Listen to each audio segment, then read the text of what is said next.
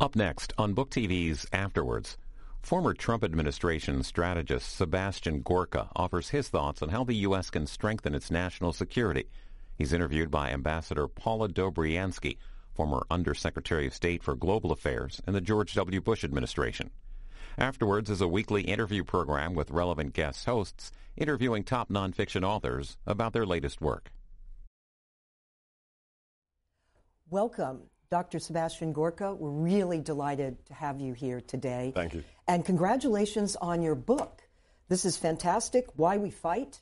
And I also hear and understand that in addition to your other accomplishments, that you also have a new one in the queue, that you're the new host, in fact, of America First on Radio Salem Network. Am I correct in saying that? Yeah, absolutely. It's the newest national radio show on the Salem Network, from California to D.C. I guess I've become a culture warrior, finally. If I had $1 for every time somebody said, you should have a radio show, well, now I do, 3 to 6 on the East Coast every day from the Salem Radio Network. That's fantastic. That's Thank you. fantastic. Hey, and what about your Twitter? Should we actually stick that in so that anyone who wants to tweet you, you tweet them? It's very easy. It's just Seb Gorka, SEBGORKA on Twitter. And in fact, we have a brand new website that goes with the radio program, and that's also sebgorka.com, that live streams it, has archived material. So Seb Gorka, follow me. Great. Look, Why We Fight. Why did you write the book? Tell our viewership. Yeah. So what inspired you to write this book? Well, and what's your message? The important thing is not just why I wrote the book, but also I think the subtitle that I owe to my publisher, Margie Ross at Regnery, who really is a genius in these things. I came into the White House thinking I was going to work counterterrorism issues because that was my main thing, Al-Qaeda, ISIS, and so forth. But then I became a general kind of, Bill O'Reilly called me the utility infielder of national security in the White House. And then I realized, once you have the clearances, once you read the classified reports, that terrorism is an issue we will manage. We will suppress it, but there are other threats. And I wanted to give an unclassified recount to Americans who are interested of what the strategic challenges are that we face today, from China to North Korea to Russia to all of the non-state actors as well. And then lastly, the subtitle is the key thing that I got from Margie. It's Why We Fight, Defeating America's Enemies with No Apologies, which is, of course, a reference to the last 8 years under President Obama, when we had an ideologically driven foreign policy that really saw America as the problem. Let's not forget that the last commander-in-chief almost began his presidency by traveling the world on a so-called apology tour from Cairo to everywhere else, saying whatever the issue is, whether it's poverty, inequality, terrorism, we are the problem. And as such, he built a national security strategy. This is the stunning thing, that encased at the highest level of U.S. government the concepts of leading from behind and strategic patience, which meant a withdrawing of America from the international stage. And as such, actors like Vladimir Putin exploited that vacuum with the invasion of Ukraine. We saw ISIS grow from a little franchised branch of Al-Qaeda into the most successful modern insurgency. So this book is about reasserting American leadership, being proud of our Judeo-Christian heritage, giving a strategic overview of the threats we face and what Donald Trump is doing about them, because as his former strategist, I have a little bit of a perspective on that. And then lastly, to reinstill in Americans their pride for who we are as the greatest nation on God's earth with 4 stories. I call these my heroes vignettes. People who have given their all for this country, going back to Stephen Decatur soon after the founding, right up to Whittaker Chambers, to remind people that, yes, this is who we are and this is what people have done for this country. By the way, we're going to get to the policy side of your book, but you mentioned the stories. Yes. I want to tackle first a little bit about your own personal story and that of your heritage, your parents. But we are going to get into those 4 heroes because it's very striking the way you weave in their stories into also the policy insights that you are putting forward in the book. It was actually a very special part and memorable part of the book. But let's start with this. You know, your first chapter focuses on what it means to be a freedom fighter. I view your father, who you really tell the story of in the book, about your father. Please tell us, what does it mean to be a freedom fighter? And also say a bit about your father, the impact that your father, your parents, had on you and your own worldview. I am a product of my parents. My parents were children in World War II when Hungary was taken over, first by a puppet Nazi regime and then occupied. They lived through that oppression. My father actually assisted, protected his fellow Jewish classmates on their way to school to make sure they weren't abused by the occupational Nazi forces. And then as a 15-year-old, he had great hope for his country when he heard the great men had sat down at Yalta and promised democracy and freedom for the occupied countries of Central Europe like Hungary. But as you know better than anybody, given your career and your expertise, those hopes were dashed. By 1948, when he became 18, the Nazis, the fascists, had been replaced with a Stalinist regime that was a satrapy of the Soviet Union, of the Kremlin. And as a patriot, as a man who believed in the Judeo-Christian values of his country, he decided to resist, but not with a gun or a bomb. In college, he started a secret Christian underground association that would spy on the Soviets, collect sensitive information about how they were stealing the national treasure of Hungary, how they were reneging on the requirements of the Yalta Treaty, and smuggle that information out to the West so that some democratic country could use it against Moscow. And they did. For 8 months, they successfully did that. They had a courier who would courier out the information to Vienna. But unfortunately, they found a nation that was interested in that information. It was the UK, and it was MI6, the External Intelligence Agency of the UK. And their reports ended up landing on the desk of none other than Kim Philby. Kim Philby, who, if you're a history buff, was one of the 5 deadliest traitors to the West that we have ever seen, the so-called Cambridge Apostles, who were recruited by the Soviets, who penetrated the highest echelons of the British establishment, the intelligence community, the FCO, the Foreign and Commonwealth Office. And Kim Philby collected these reports until he could identify every single person that was in my father's group, and then he betrayed them to Moscow and to the Hungarian secret police. As a result, at the age of 20, my father was arrested, tortured in the basement of the secret police headquarters in Budapest, subjected to a show trial, and given a life sentence at the age of 20. He spent 2 years in solitary, 2 years down a prison coal mine, and then was eventually liberated in the glorious 11 days of freedom that was the Hungarian Revolution of 1956. And with a 17-year-old daughter of a fellow political prisoner, my father and this girl, Susan, literally crawled across a minefield into free Austria as refugees and eventually settled in the UK. And that's where I was born and raised. With that in my family background, in my gene code, and there's a moment I describe in the book where I knew very little of this as a child. I grew up speaking Hungarian in England. Then I went to school, learned English. But there was a moment. There's a moment. You can sometimes find moments when your life changes. And my parents used to take me to France on holiday as a child. And one day, my father, who's an amazing athlete, he was on the national crew team before he was arrested. He loved to swim. He comes out of the ocean, and I'm 8, 9 years old. And I see on him these white lines on his wrists. And he's far too young to be wrinkled. And I said to him, "Dad, what's that?" And without blinking, with no emotion, he just said, "That's where the secret police bound my wrists together with wire behind my back so they could hang me from the ceiling of the torture chamber." That changes your outlook. And as such, from a very early age, I understood that freedom is as fragile as it is precious. And sooner or later, the great Ronald Reagan was always correct when he said, sooner or later, the loss of liberty is always but one generation away.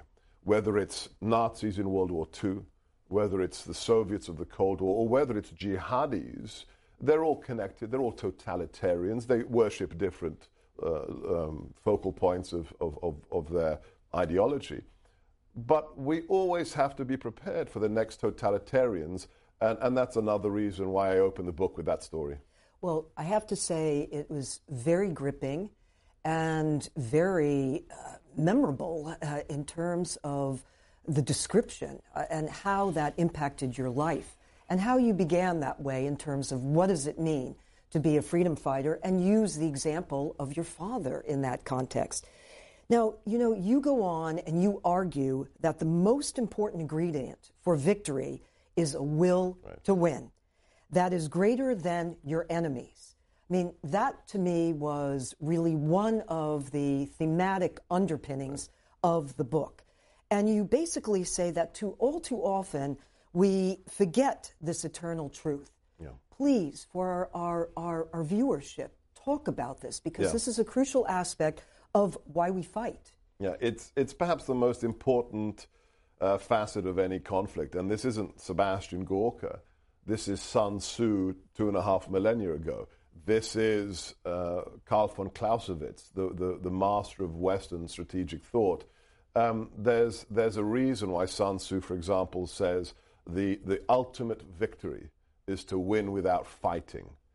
Now, what does that mean? Is that an oxymoron? No, it means your will is so great, or you communicate that your will to win is so powerful that your adversaries say, we're just not going to even try to take this person on. You psych out the opposition. There's a reason why Clausewitz uses some very symbolic images in his writing on war when he says war is about two human beings. It can be two people playing cards with each other, or it can be two men wrestling, but at the end of the day, it's about one side imposing its will on the other. And the point is a very simple one.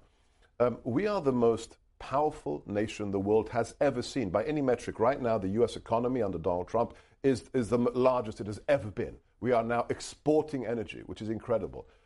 We are not just a superpower. I agree with François Heisbourg, the French author, who says we are a hyperpower. We have no peer competitors if you look at the classic measurements of state power.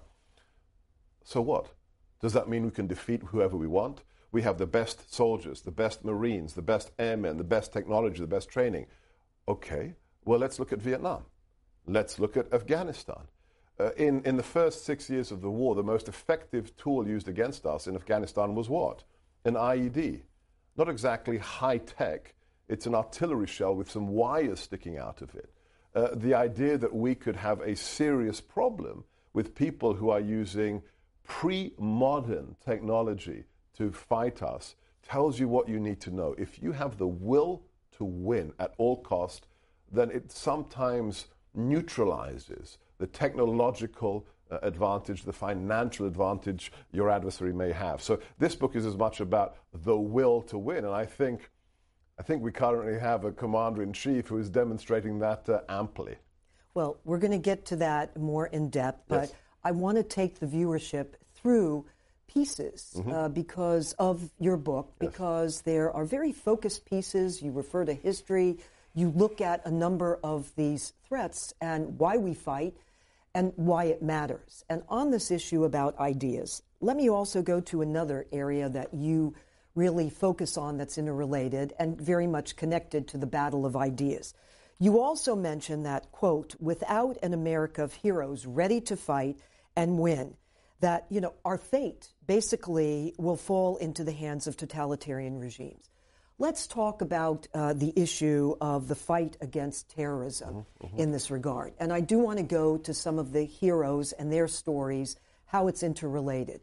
But you've already referenced the issue of the kind of challenge and threats that the United States is facing. We're positioned, we have assets, but where do ideas come into play in terms of the fight against terrorism?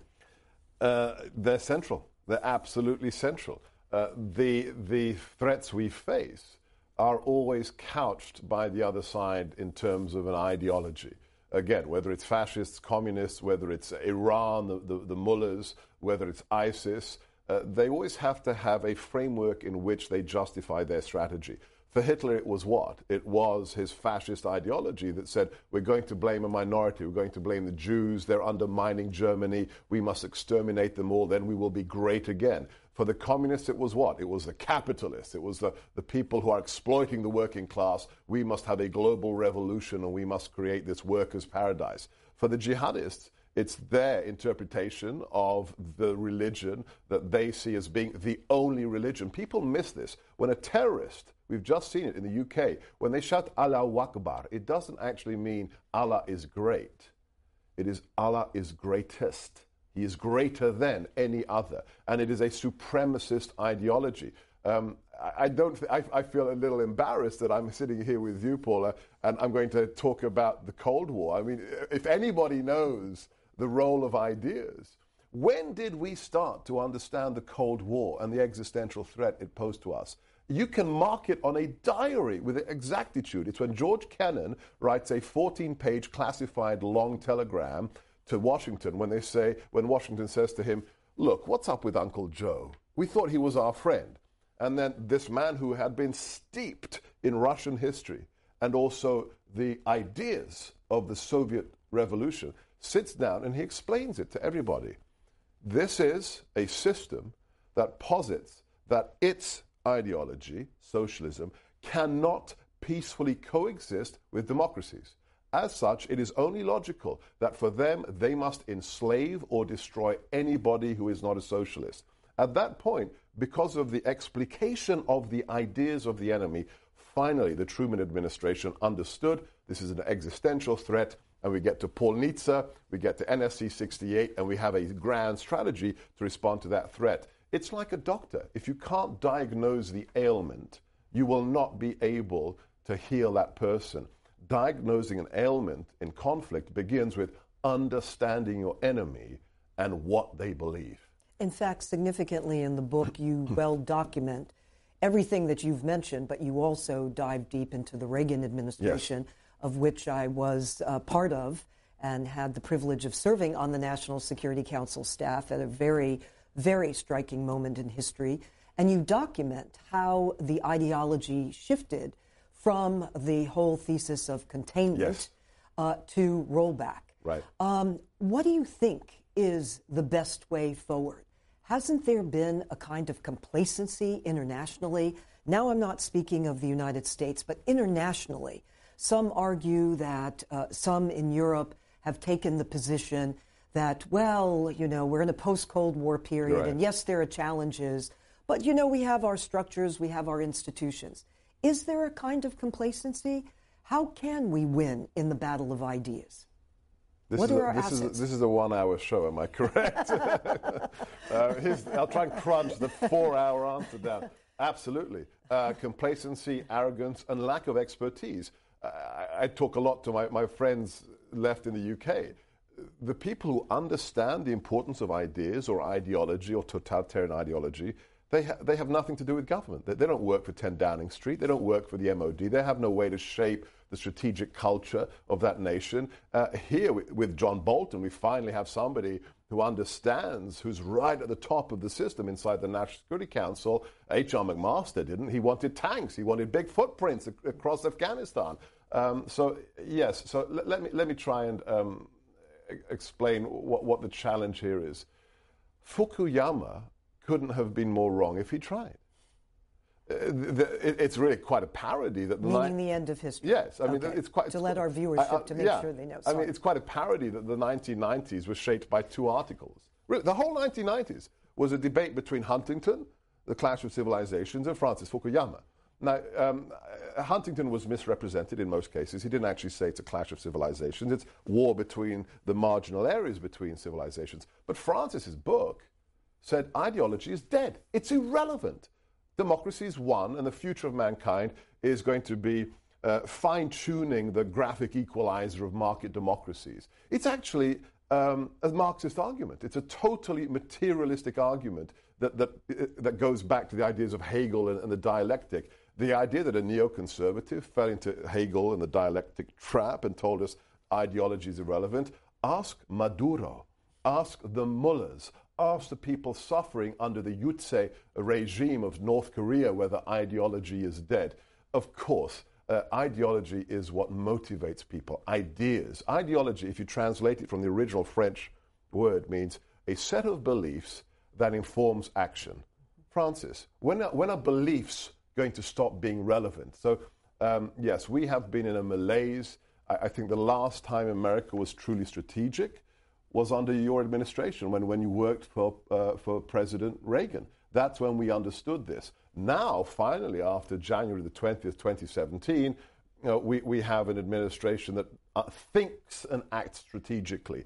I think the national security strategy that was penned by Nadia Shadlow is the first NSS since the Reagan administration that deserves to use the adjective strategic. So you're right. We were lurching for the snooze button for about 30 years. Well, indeed. And by the way, I must comment on that national security strategy. Truly, it is strategic. It's well articulated, and Dr. Shadlow did a really I was in the meetings. She did a great job. Incredible great work. job. Let me go to another sub-theme Yes. that you have that's, again, very much interrelated to your opening comments.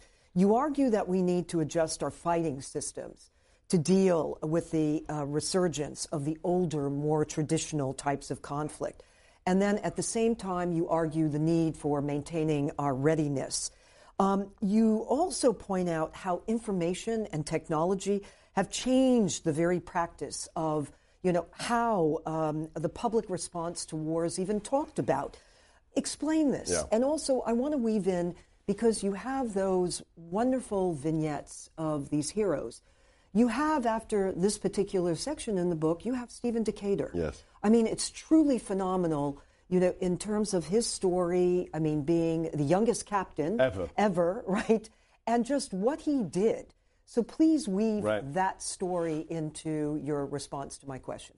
Well, first things first. So before I came to the White House, I had a company called Threat Knowledge Group, and I did 20,000 miles a month, traveling from military base to FBI headquarters, giving briefings on ISIS and irregular warfare. And the one chart I used that always garnered the greatest attention in the DoD and elsewhere was from an article I wrote with David Kilcullen, mapping the last 200 years of warfare. There's something at the University of Pennsylvania called the Correlates of War Project that has collected all the key data on every war since Napoleon. We applied a taxonomy to it, and we took those 460 wars, and we separated them into conventional wars, where nations fight each other, like World War I, and wars in which there was an unconventional opponent, a non-state actor, an insurgent group, a terrorist group. And we found something stunning. Paula, in the last 200 years, 80% of all conflict in the world has been unconventional. Less than 20% was the kind of thing we think of when we say World War II. Tanks fighting tanks, dogfights of jet fighters. 80% of all warfare is when we're fighting a non-state actor. And of course, for us, this should not be a surprise. And I'm not talking about Vietnam or the Taliban. I'm talking about the founding of our country. We were born in irregular warfare.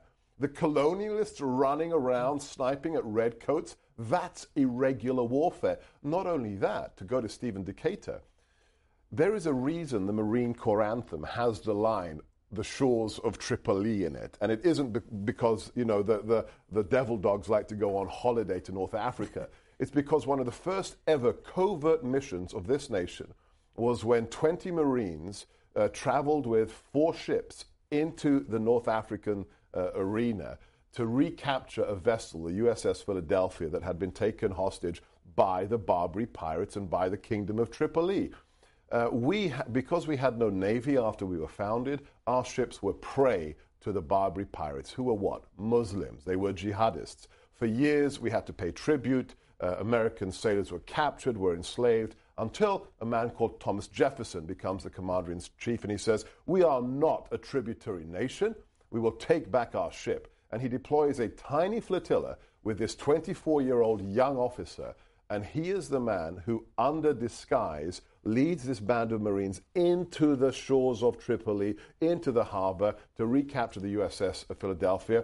He couldn't recapture it, so he scuttled it, And as a result of that brave action, which was recognized by the Pope as the greatest act of any nation for Western civilization of recent times, Thomas Jefferson made him, to this day, the youngest ever naval captain in U.S. history. And the whole point of this, beyond heroes, trying to point the finger at great heroes, is to illustrate that our war with the jihadi movement did not begin on September the 11th, or on the first World Trade Center attack, or on the USS Cole. Our war with the jihadists is almost as old as the Republic itself. It's amazing. It's amazing. And the way you wove that story in and the message that it sends. Let me also go to, we've discussed a bit also, which is a recurring theme in the book, about how, quote, war isn't just about guns and bombs when ideas kill. That was, one of the important messages. Yes. And you mentioned Clausewitz, and you do have Clausewitz peppered throughout here, and how he was correct that all war is a battle of wins. You also point out that propaganda matters. Absolutely. Right? That's, here, the Cold War, we've touched upon that. But what is a winning strategy? And weaving in propaganda. Describe that. What do you think is a winning strategy? I don't want to sound like a broken record, but I grew up under Margaret Thatcher and Ronald Reagan, and for me, there is a petri dish test case of how you do it correctly, and that is the Active Measures Working Group from the Reagan administration. And it's one of the examples of, I truly believe in small is beautiful. Giant bureaucracies, another interagency committee. No. You have a small band of people who have the support of the president, who are crossed between the NSC, their staffers from the Hill, intelligence community, Voice of America, and they come together, and what do? They create an entity which is going to shine a bright light on the lies of the enemy. And one of the best examples is, do you remember, it's still an urban legend that the United States, Fort Detrick created AIDS, and it was used to target ethnic minorities. This is out there in the conspiracy theory domain. Well, this actually goes back to the Active Measures Working Group, because there was this idea that America is using biological warfare against minorities. What did the Active Measures Working Group do? They traced that story back to an African journalist who was the first person ever to float this idea that AIDS is artificial. And then they went and they talked to this journalist. And what did they find out? They asked him what his source was. And he said, I was at a reception and a Soviet diplomat gave me that information. It's propaganda. That is the essence of propaganda, shaping the information environment. So that's what they did. You have to delegitimize the purveyor of the lies and show their lies for what they are. With regards to the current threat we face, I've said for years now, with the global jihadi movement, we have to work with our Arab and Muslim allies, primarily the Jordanians and the Egyptians, to do what? To help them undermine the ideology of global jihadism. Because we can kill as many jihadis as we like. The DDO, the Deputy Director of Operations in the Pentagon, told me a few years ago, if I know where a high-value target is, a jihadi, and I have Secretary of Defense or POTUS presidential sign-off, we can kill him in 72 hours wherever he is in the world. We can reach out with an Alpha team, with JSOC, with a UAV, and we will kill them. Okay, great. But what happens if the day after you drone that person, 20 young jihadis volunteer to replace him? You've just created a cycle. I describe it as exquisite whack-a-mole. If you want to win, you do what Sun Tzu said. You win without fighting. So ultimate victory in a war of ideas is when the ideology of becoming a jihadi is no longer sexy. It's no longer attractive, when it doesn't actually act as a magnet for young men and women around the world, and that can only be done with counter-propaganda. You also cite here in this section another hero, and this hero is Louis Chesty Puller. Yeah. I understand that he's the only American awarded the U.S. Army Distinguished Service Cross and Navy Cross five times. Right. Okay. Right. So take a moment just tell the story of Chesty Puller Yeah. and how that exemplifies or brings out this very thesis that you described. Well, I spent 2.5 glorious years teaching at the Marine Corps University in Quantico, and there's a reason why the cadences in Quantico, Lejeune, and elsewhere still call out Chesty Puller's name. This is a man who tried without his parents' permission to join the army at the age of 16 or 17. Finally, he enrolled in VMI when he was 18, ended up in the Marine Corps as a corporal, multiple engagements as a corporal overseas. But the story I tell in the book is the story of Guadalcanal and Henderson Field. A battle most people have never heard of, but was absolutely crucial to the island hopping strategy we used in the Pacific Theater. Henderson Field was a small airfield in Guadalcanal that we had captured, and it was Chesty Puller's unit that he was commanding of Marines that was securing this base with no organic reserves, no capacity to reinforce them organically from the Corps. In a battle that lasted 3 days, in which the Japanese not only bombed the field, not only shelled the field from the sea, but also launched literal waves of combatants against the Marines. This is the commander who never swayed in his capacity to keep his men's morale high. He made sure, the small things, making sure that they were clean-shaven, making sure that any man who wanted to have a service, a Catholic, Protestant service, what have you, to keep their morale high, was allowed access to that chaplain. And as such, I think the figures I record, 2,500 Japanese killed, with maybe 24 Marines injured or killed. This is just the example of how leadership at a tactical level can have a strategic effect, and how one airfield in the Asia Pacific turned around the war for us in a way that is unimaginable in terms of the over technologized way we look at war today. It's an attempt to illustrate the importance of leadership. Excellent. You also, in one of the chapters, you really focus quite a bit on what do you need to know about war. Right. And let me just tick down. You do mention the nature. You have to know about the nature of our enemies. You know, what are the long-term objectives? What are the specific threats to the United States at home or abroad? And do we have the right tools to keep our nation safe? Yeah. Let's dive deep into that. This is a crucial part also of your book, because it's of course there's strategy, but there are also these basics that you need to have in order to define your strategy. Let me start by quoting my old professor from the Kennedy School at Harvard. He has a superb lecture online at the Johns Hopkins Applied Physics Lab, where he talks about this august committee that he was asked to attend. And Graham Allison was part of this group that was looking at the national interests of the United States. And after their final meeting, this august body had listed 103 vital national interests to America. And as Graham says in his lecture, when you've got 103 vital interests, you have none. And he's absolutely right. Being strategic means prioritization. The first thing you have to do, you have to know the enemy. But people forget the first part of that quote from Sun Tzu. Sun Tzu did not say, if you want to win, know your enemy. No, he said, if you know your enemy, you will win half your battles. If you wish to win all your battles, you must know yourself and why you are fighting, as well as know the enemy. People, for some reason, forget that.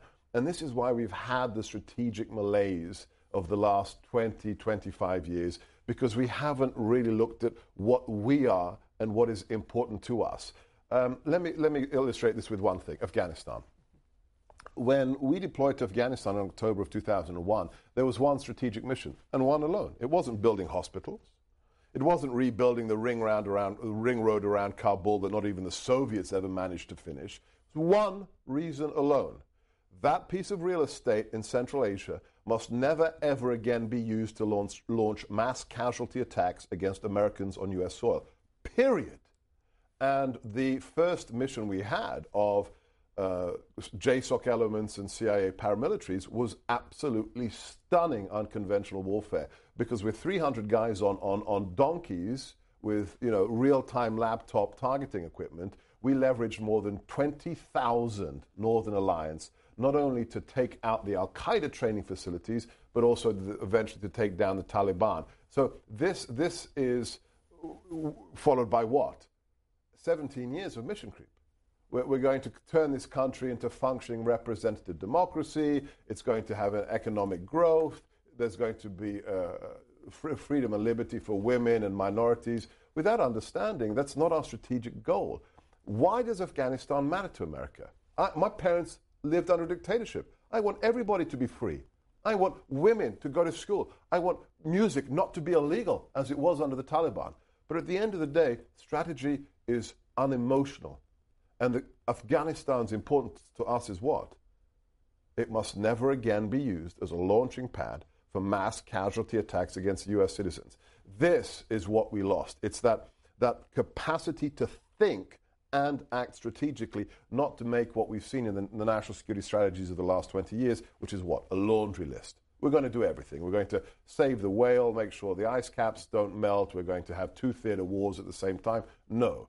To be strategic, you must know who you are and what you're fighting for. And on that point, if I may, the most important speech the president has given to date is the Warsaw speech. There is a reason. We requested that the Polish government not hold that speech in some fancy protocol building downtown. We wanted the President of the United States to stand next to the statue of the Warsaw Uprising, to send a signal to people around the world, this is who we are. And that speech is about one thing. America is back, and we are proud of our Judeo-Christian heritage, and we will stand shoulder to shoulder with any nation that shares our values, be it Poland, be it Israel, be it anybody else. The homework of the strategist always begins at home. By the way, Graham Allison was also my professor at Harvard, and I'm not surprised by the clarity of thought. And I had not heard that one, but it's a great video. But it's wonderful. And secondly, I happened to be there in Warsaw when President Trump delivered that speech, and it was quite riveting, and the messages were extremely clear. You well document in the book the whole case of Afghanistan, and as you've just articulated it here today. One of your third heroes comes up in this context, and this one is Eugene Red McDaniel, an American hero who never gave in. Yeah, this is the chapter. I've had grown men tell me this is the chapter that makes them cry, and I'm not surprised. I've met Captain McDaniel. I was honored to meet him 3 years ago. This is somebody who's not well known. He sent me his autobiography called Scars and Stripes, and it's an incredible tale. This is a man who was a naval aviator, had flown dozens of missions over Vietnam, and he was shortly before being able to be shipped back home, and he gets shot down in what is called White Knuckle Alley on his last mission. Seriously injured, captured by the local Viet Cong. Eugene Red McDaniel spent 6.5 years in the Hanoi Hilton. And his story is remarkable because this is a man who had, his parents were poor sharecroppers. He had a rather simplistic, unsophisticated faith. But in the Hanoi Hilton, he truly found the meaning of faith, the identity of his creator. And he finally understood the message of the New Testament in terms of the meaningfulness of suffering. When he was lying there with his shoulder out of his socket, suppurating sores on his legs, constantly being interrogated, and they brought in another downed pilot who was even worse off than him. And he suddenly realized, it's not about me, it's about helping my fellow American. And he basically became the minister inside the Hanoi Hilton to his fellow Americans. He held Bible study from what he could remember from his time back in the United States. And the remarkable story is that he helped develop the covert communication system for the prisoners. They had a system of tapping out on a grid, a kind of Morse code, because the most important thing was to know that your fellow man is on the other side of that wall. I'm not alone. That's what kept people alive. And a group of inmates from the Hanoi Hilton attempted an escape, which he was not a part of. But after it was foiled, he was interrogated. And this man, Eugene Red McDaniel, in order to save his fellow men who he knew would die if they were interrogated because of the state they were in, he took the responsibility upon himself. He said the breakout plan was his, and he took their suffering onto himself, just as our Lord did. And it's a remarkable story. And the great ending to this story is, eventually he's reunited with his wife, his children, and what does the U.S. Navy do for this naval aviator? They put him back in uniform, they give him his own ship to command, and Eugene Red McDaniel serves again in the U.S. Navy. So these are the true heroes of this great nation. And there's a moment from his biography where he said, the one thing I never doubted was my country or my mission. Amazing story, really amazing story. Let's go now to the present in the sense of the Trump administration and applying the very purpose of the book, the messages that you articulate throughout, and really looking at where the administration is on why we fight, what it means. And you referred to earlier the National Security Strategy document. In that document, it articulates very clearly that we have geopolitical competitors. Yes. It cites China, it cites Russia. There's also well articulated the whole issue of global jihadism. Yep. So let's take what you've said and apply it to these. What's happening? What is the administration doing in these different areas and applying it practically? Well, I think the easiest way, two quick bumper stickers. One may be very, very familiar to you. Peace through strength is our first philosophy, or the White House's philosophy. And the second one that I applied when I was in the White House all the time, it's not an accident that we had three very senior Marines in the administration as Chief of Staff, as Chairman of the Joint Chiefs, and as Secretary of Defense. And interestingly, they weren't just three Marines, they'd come from the same division in the Marine Corps. And that division has a very telling motto, and their motto is, no better friend, no worse enemy. And I said that could be the bumper sticker for the Trump administration. American leadership is back. If you wish to be our friend, we will stand by you. If you're our enemy, watch out. And when it comes to the threats I list in the book, or the NSS, Nadia's NSS, I'll be very clear here.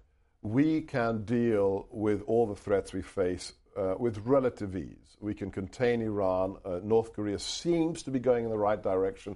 Russia is not a strategic threat. It is a what I call an anti-status quo actor that wants to destabilize as many parts of the world to its own benefit. But if you look at its demography, if you look at its economics, this is a country that is losing 600,000 people a year, are dying in Russia more than are being born. They are in a tailspin. With the president's energy policy, this is a one-horse town that runs on what? Gas and oil exports. They are not a superpower as was the Soviet Union. They can seriously destabilize things, but they're not a superpower. As such, there is one strategic level threat we face, and that's China. And China, your viewers don't have to take my word for it. You don't need a clearance. Go to your favorite search engine and just type in One Belt, One Road.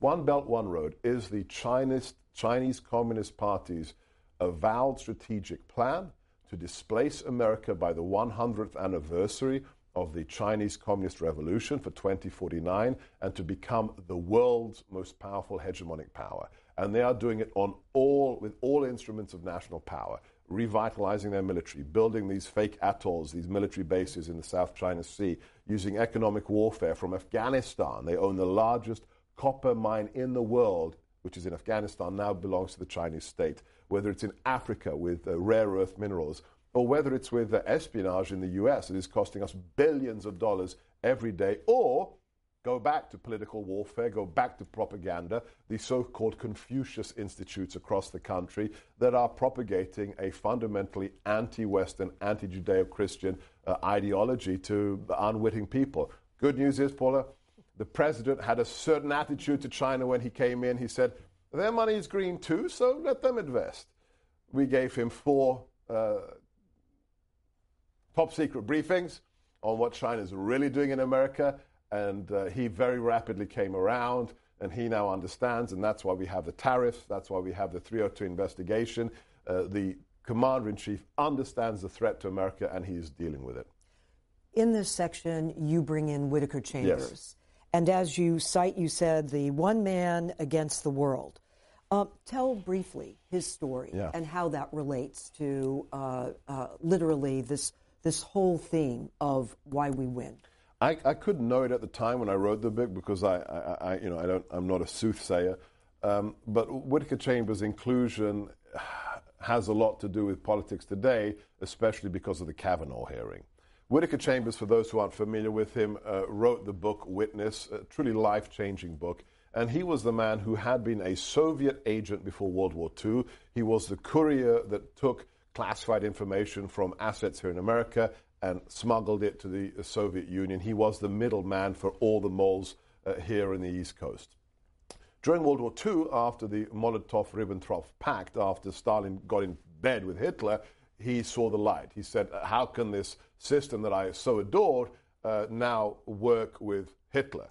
And he left the Communist Party. He went underground. He feared for his life. He took his family with him. But he kept all the documentation of his work for the Soviet Union. After the war ended, he had found Jesus.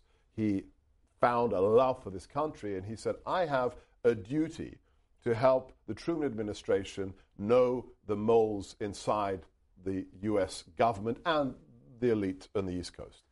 And nobody was interested. The White House wasn't interested. The FBI wasn't interested until he found a certain congressman called Richard Nixon on Capitol Hill who was very interested.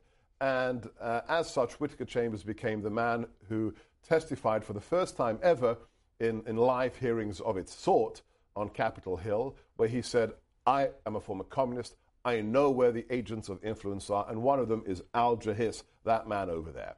Alger Hiss, who had been at Yalta, who had been one of the highest members of the U.S. administration, who was a doyen of the left, a darling in all the right foundations, writing all the right articles, was, of course, he denied it, and he was championed by the left, and because he was so adored by the Democrats, what did they do to Whittaker Chambers? They accused him of everything under the sun. They accused him of being a homosexual, an alcoholic. They accused Whittaker Chambers of being responsible for his brother's death. What did he do? He never gave up. He stood there and he said, despite him actually believing that the Soviet Union would eventually destroy us, he had a kind of dark expectation of the future. He thought we'd lost our will to fight. He said, I don't care what it costs me. I'm going to tell the truth. So if you're surprised at what happened to Judge Kavanaugh, don't be, because we've seen this come from the left since 1948, the 1950s. This has been going on for half a century. And the point about Whittaker Chambers is, Alger Hiss went to prison, not for being a Soviet mole, but for perjuring himself. But in the 1980s, when the Venona intercepts of Soviet intelligence are finally declassified, what did we find? We found the conclusive proof that Alger Hiss was, in fact, an agent of the Kremlin. Just one example of the human fortitude that some have to stand up to the truth, whatever it costs them personally. By the way, thank you. During this interview, I'm delighted that we could take a bit of time and go through those 4 heroes that you cite in the book, because I found it truly most interesting, not only because you connect them to the points that you tried to get across, but also just their stories in of themselves. They're just very rich and very moving. One of the things, coming back to the current administration, one of the things you pose is the question of, is America safe? Yeah. So, is America safe? What's our paradigm now? Metrics matter. Metrics really, really matter. There are obvious metrics. We haven't had a mass casualty attack on U.S. soil in the last 18 years. That must be notched up. But on other metrics, we've seen what? We've seen China grow at such a rate, thanks in a large part to us. there's a very disturbing trend happening right now, especially in Silicon Valley. The idea that Google not only decided to build its first world-class artificial intelligence facility in China, Google, the most powerful information management platform we have ever seen. I mean, Gutenberg's press is irrelevant by comparison. Google now is assisting the communist regime in Beijing in censoring information from its own people. This administration is not about regime change. This is not a neoconservative administration. But we understand, as Reagan did, that our foreign policy must be informed by a moral compass. We don't invade other countries to change them into versions of ourselves. But if the founding, if 1776, if the Declaration of Independence is to mean something, then there must be a moral content to our foreign policy. So there are very serious strategic threats left. China today, why is this is now declassified? How is it that in the Midwest we pick up a Chinese agent in a cornfield stealing corn from a plantation? Why a corn plantation? Because it's genetically modified corn that has been developed by an American company at the cost of millions, maybe billions.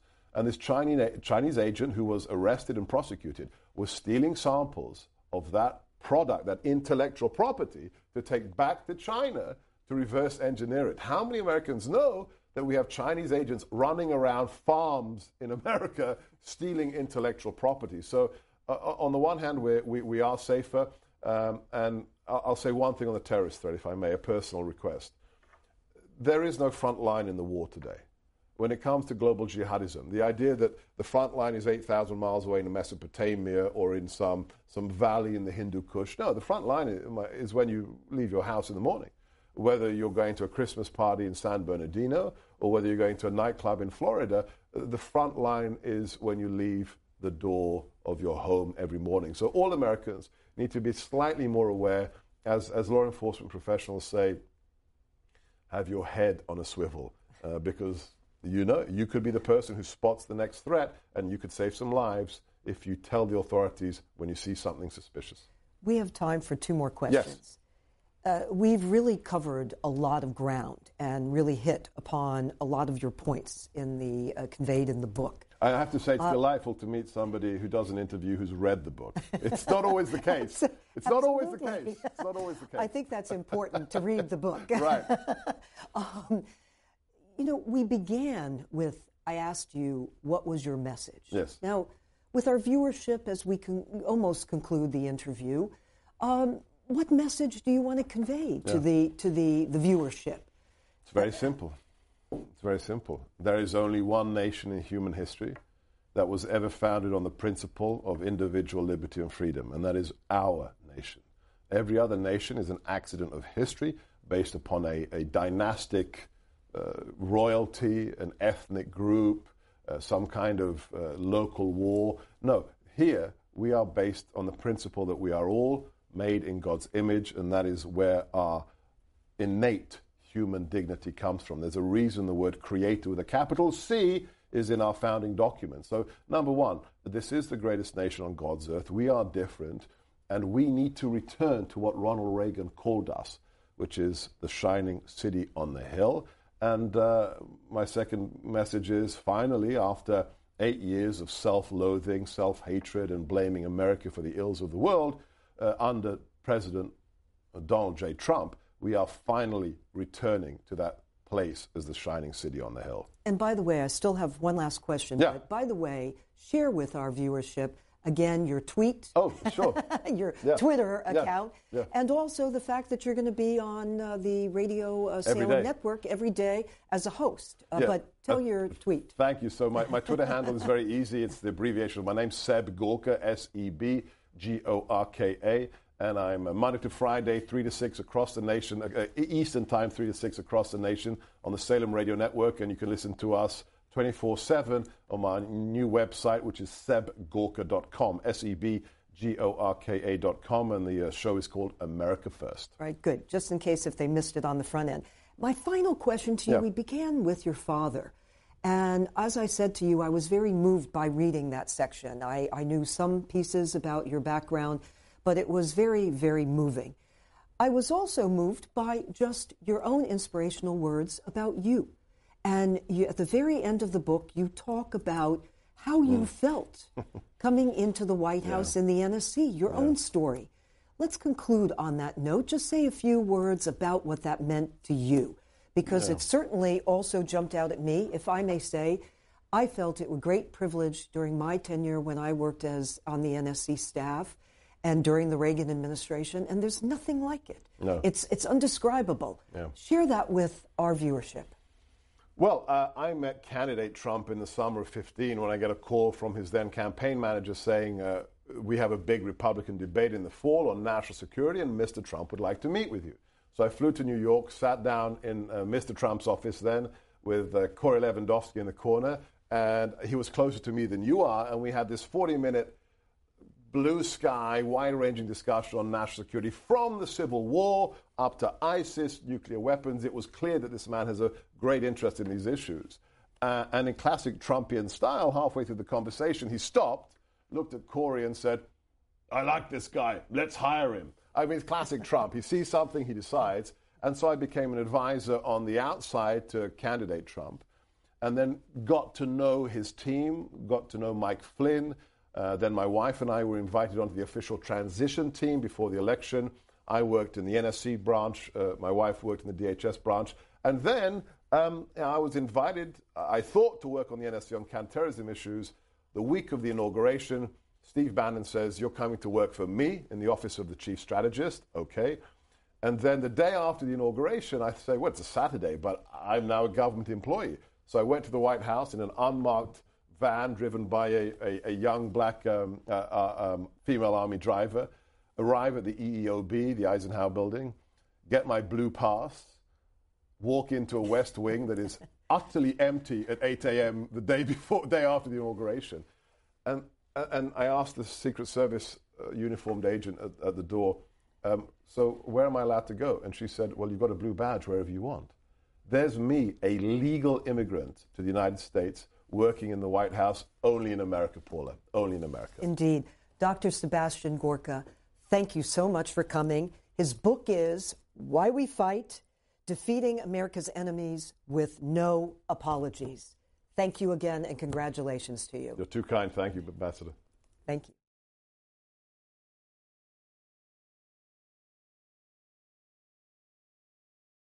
Here are some of the current best-selling nonfiction audiobooks.